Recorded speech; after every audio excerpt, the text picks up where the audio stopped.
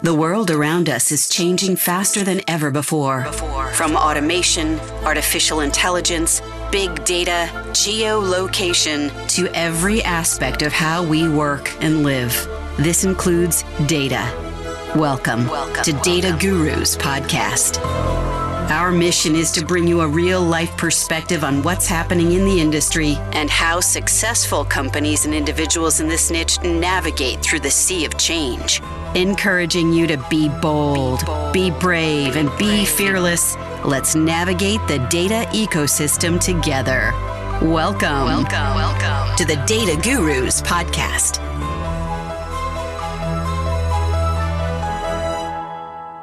I'm excited to welcome Andy Davidson from the Engine Group, who is the head of analytics and data strategy at Engine. Welcome, Andy. Hi, how are you? Good. Great to be on. Yeah, thank you for joining me. My pleasure. I'm looking forward to this discussion. Awesome. So before we dive into what your full-time job is, it'd be great just to get a little bit of understanding on your background and how you got to this point in your career. Sure. So maybe we should start with where I am now. So I lead data analytics and data strategy at the Engine Group. Just as background, we're sort of a full-service marketing services firm. We specialize in a range of things, but sort of ranging from insights and analytics through planning, content, and distribution. So I've been here for about 2 years, but I spent the last 25 years or so in various assignments across research, analytics, and data science. Worked both client side as well as on the agency side. And really largely my focus has been on helping advertisers and their agencies address business problems with data and analytics, whether it's been helping to define new markets or understand customer needs or innovate or develop new products. Spent a lot of time helping clients develop marketing strategies and then ultimately personalizing customer experience and then measuring those efforts and the returns that they're getting from those efforts. But really all sort of centered around research, data, and analytics. And is this an area or field that you proactively chose, or were you exposed to it early on in your career and like, hey, that's the direction I want to go in? Yes and no. I mean, I went to graduate school and earned a PhD in education, which, by definition is really oriented around research and analytics. So that's where I got started in the discipline. But my original intent was to have an academic career. And, at some point along the journey, decided that I wanted to get into industry. So yes, I had always planned on getting into analytics and data and research, but had not always planned on being on the industry side of things. But, I'm grateful for the opportunity and really enjoy where I am now. So should I be calling you Dr. Davidson? Please don't. I actually had no idea when I prepped for this. You didn't even mention it, but congratulations. That's it. Thank you. I'm very proud of it, but I don't need to be referred to as doctor. Okay. All right. Well, you were also talking about Engine and the 3 areas that Engine focuses on. It'd be great if you could just give a high level, which each of those areas are and kind of their main purpose in serving their clients. Sure. So we specialize, as you said, in 3 areas: insights and analytics, planning and content, and then distribution. So, the way to think about that is to sort of think about the marketing ecosystem. So the insights and the analytics function supports both advertisers and agencies in making better decisions, really, when it comes down to it, using data and analytics, both data that we bring to the table for them in the form of research or third-party and proprietary data sources, but also their own data. And then there's planning and content, which is really about creative and media strategy and media planning. And then there's distribution. We actually own our own proprietary ad exchange. We have relationships with a lot of the publisher networks, and we actually, through that capability, are able to place media programmatically for a lot of the market, both the agencies and the advertisers directly. And do most of your clients work through all 3 of those departments, or divisions, or does it vary? It varies. We like to think that's a differentiator for us. We have sort of, I think, a combination of services, particularly from a data and analytics perspective, but also from a distribution perspective that a lot of other firms in our arena don't always have. And so, working with us, you get more of a seamless experience than you might with some other models that are out in the marketplace. We like to think that that's a differentiator. So, we've talked about, inherently there's some key challenges in the ad space and delivering ads. Can you talk a little bit of some of the, I don't know, maybe systemic might be radical or too dramatic, but some of the challenges that exist in that area of the world? Yeah, I'd love to. And it's a big area of focus for us. So, when I think about the context of your question is I think about targeting and audience targeting specifically. And, it's pretty well known in the industry that media campaigns don't always reach who they're supposed to. Oftentimes they do, but oftentimes they don't. And sometimes,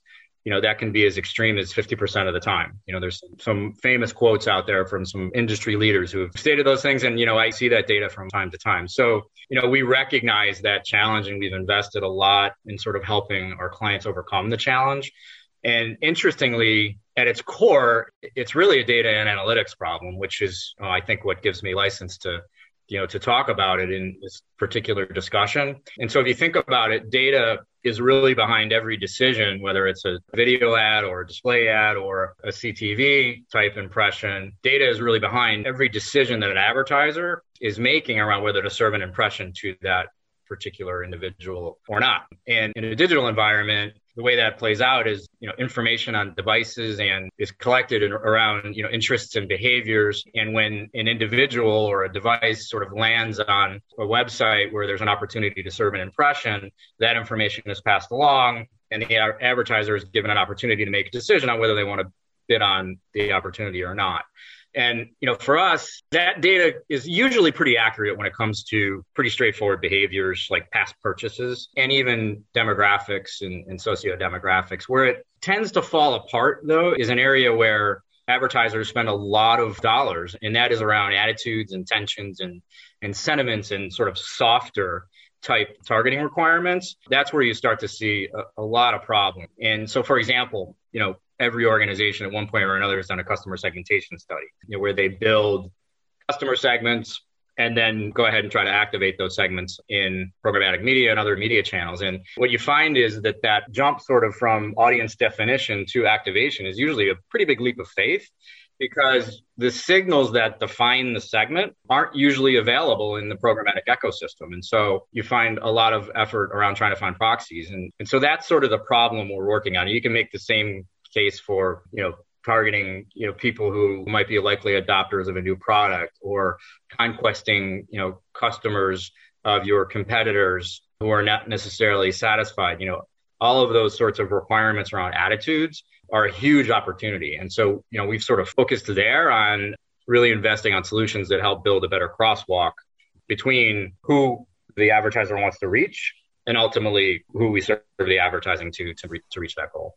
Yeah. So I guess when I think about it, I think about there's things that you can target that are very straightforward: age, gender, ethnicity, and those are largely available. But what you're referring to is going in the psyche of the consumer, understanding their attitude towards specific topics, brands, issues that can even refine the targeting. And so what we're trying to do is sort of address the precision issue with some of that data that is available. And, we've developed a technique for addressing that limitation that, we've had quite a bit of success with over the last couple of years.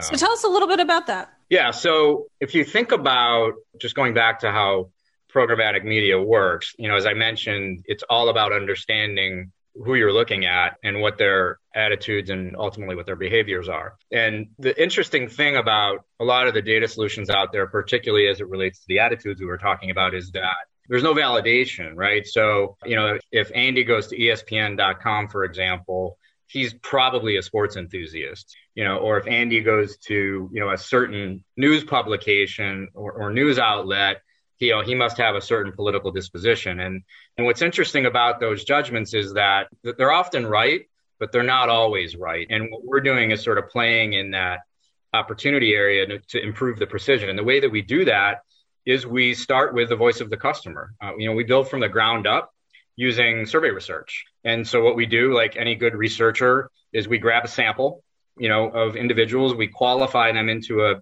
an audience. Say we're going after sports enthusiasts. We evaluate whether a group of individuals is a sports enthusiast or not. Some will say yes, some will say no. What we then do is we grab their past 60-day digital behaviors from our DMP, which tells us all of the things that, in an anonymous and privacy compliant way, all of the things that these individuals have done over the past 60 days. And we use the combination of those two pieces of information, the survey response, which qualifies them into the audience, and the digital behaviors to build a predictive model that provides us direction on where we'll be most effective at targeting people that meet that audience's requirements. And then we scale that and we activate on it. Teams are in flux, but you still have to get your research in field. Partnership with Paradigm Sample means you get our expert focus on every detail of your project. We have access to over 1 million consumers and many business professionals who are eager to voice their opinions and participate in traditional and non-traditional online studies, whether it comes to sampling, programming and hosting services or consultation. We are agile and quick to meet your needs. Visit paradigmsample.com today. When you say where, are you specifically saying digitally, where do I find these people? Sometimes it's where, but it's also when I see an individual on a website and they represent an opportunity to start advertising to, do they fit the characteristics historically of someone that I know would be in this audience I'm trying to target? So it's not always contextual. Sometimes it can be, but it can also literally be, I know their history. Have they exhibited the kinds of things in their past that give me confidence that they're in my audience? Got it. So when you're doing the survey research, sorry, I'm digging down a little bit further. You segment the sample and you'll have people that kind of fit your target segment, ideally. And you'll have another segment of people that look like them, but you're not 100% sure if they mirror the other segment. Is that fair? Or? Actually, what I'll have is I'll have a group of people that I know are in my segment. Yeah. And then I'll have another group of people that I know are not in my segment. And then what the predictive model is doing is it's looking at the digital behaviors of the two groups. Got it. And identifying the greatest discriminators. And those become the predictors that we then go look for at scale. Got it. Okay, thank you. So give us a real life example of how you've applied this model and some of the results. Sure. I can't, reveal client names, but I'll give you an example of a project that we just finished, actually. So it was a financial services firm that had built a customer segmentation last year, consisted of 5 segments and had campaigns in place designed to reach 2 of those segments. In order to reach those segments, what they'd been doing is leveraging other third-party data sources that are available in the marketplace to find proxies for how to reach those individuals programmatically. So say, for example, one segment was largely male or skewed male. They would look for, signals for male people in the marketplace. And so what we did was, we came in and early on, it became very apparent, as we were dialoguing with them that they were struggling to reach these 2 segments. And so what ended up happening is we built audiences out of those 2 segments in the manner that I just described. We conducted a survey, qualified people into the 2 segments, built a predictive model that married, their digital behaviors with the knowledge that they were in the segment. And then we scaled that and activated on it. And, when we looked back at the results, what was interesting was that we structured it in a way that we were able to compare to historical targeting practices. And so we were able to see comparatively how we did. And sure enough, we reached, more of their segments than the legacy targeting tactic had been doing. That's what I was going to ask you. What is the measure of success here? And I think you just answered it, because you would look at the legacy model compared to the new model to see how many more people you reached in their particular target segment. Yeah. There's usually a range of success criteria, but to me, the most important one is, did I reach who I anticipated I wanted to reach? Another set of success criteria is did the campaign ultimately have the effect that I expected it to?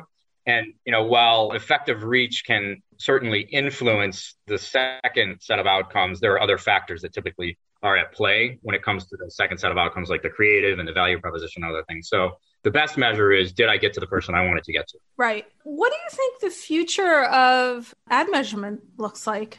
I think it's really exciting. And here's the reason. I was reading the other day about sort of the growth in digital advertising, and it's, according to the sources I was reading, it's growing around 15% per year. And, pretty quickly here, we're going to be at the point where largely everything is connected.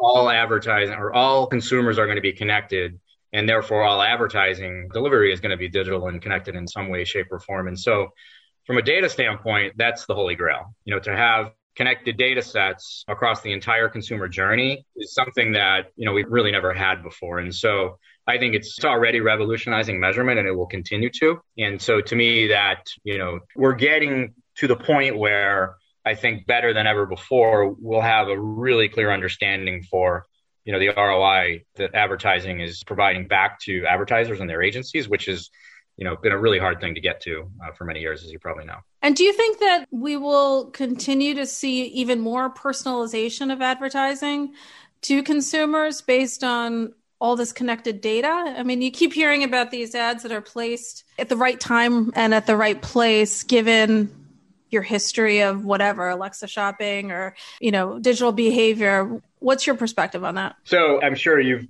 probably read that, there's a lot of focus right now on privacy and compliance and the inevitable move to a cookieless world. So I think, that question remains to be answered. I think we've completely answered it yet, but, we are all actively, including us here at Engine, are all actively working to address the imminent demise of cookies and sustain some level of personalization. But I think that personalization will look different by necessity. I don't think personalization will go away, but I think it will look different. Any ideas on what that would look like? Yeah, I mean, I think it's been announced actually in the last couple of days that, we've moved to IP-based targeting and we've just rolled out a new device graph. And so that's one potential direction that things will go. And we're pretty excited about the potential there. Of course, the Facebooks and the Googles of the world are, they've created, really robust walled gardens that, continue to provide for personalized targeting. And I have no reason to believe that won't continue. So, I think there's a lot of other experimentation and sort of innovation going on in the marketplace around publisher networks and collaborations between publishers who have identification, PII, and can leverage that in a privacy compliant way for targeting. So I think the question's unanswered, but we're starting to see, some sense of where things are going to go. Yeah, that makes sense. And obviously, the privacy piece is critically important for us to continue to have credibility in the space, not just for advertising, but for a research perspective. So we walk a fine line there. It is, absolutely. It's interesting. Oftentimes when we talk about privacy, we obviously talk not only about the importance of protecting identity, but, when you talk about personalization, there's also a benefit to the consumer that I think often isn't talked about. And that is that people don't want to see ads that aren't relevant to them. And so, personalization, while it may seem scary on some level, on another level, I think it provides value to the consumer that sometimes isn't appreciated. Yeah, I completely agree. And we've had many forums have had that debate, right? Are you creating more efficiency, more relevance for the consumer? Yeah. Or just does it feel really creepy that, the big brother has too many details on you? Right. Yeah, it's a fine balance. And I think actually it's interesting. I don't know if you've noticed any of this or read anything about this, but I do believe that the younger generation has more tolerance for wanting a more seamless, and I'm not saying this is research-based, but I've read in a couple of articles, so I want to preface there, that they tolerate some of the big brother feeling or oversight as a trade-off to having more efficient ad targeting. The value exchange. Yeah. Exactly, yeah. And maybe because they don't really understand the impact, I have no idea, but it seems like even just talking to, small cohort of people, they're like, it's almost like they've accepted it. It's like, yeah, we know everybody's listening and watching. And besides the fact, we post and share everything anyway. Right. Yeah. I mean, exactly. And, I think that's a perfect example of the value exchange that the walled gardens provide. But yeah, I would concur. I've seen similar write-ups and data to support that. I think it's a little bifurcated. I do think there's a segment of the market that's very concerned. And, it's important that we have the right protocols in place to protect people and their wishes and desires. And that's what we're really focused on here. And I know others in the industry are as well. I completely agree. Andy, thank you so much for joining me today. I really appreciate it. I loved it. Thank you. This was great. And I look forward to talking to you soon. Yeah, you come back and check in soon. I will. Thank you. Thank you. Thank you for tuning in to Data Gurus Podcast. This episode has ended, but your exploration doesn't have to.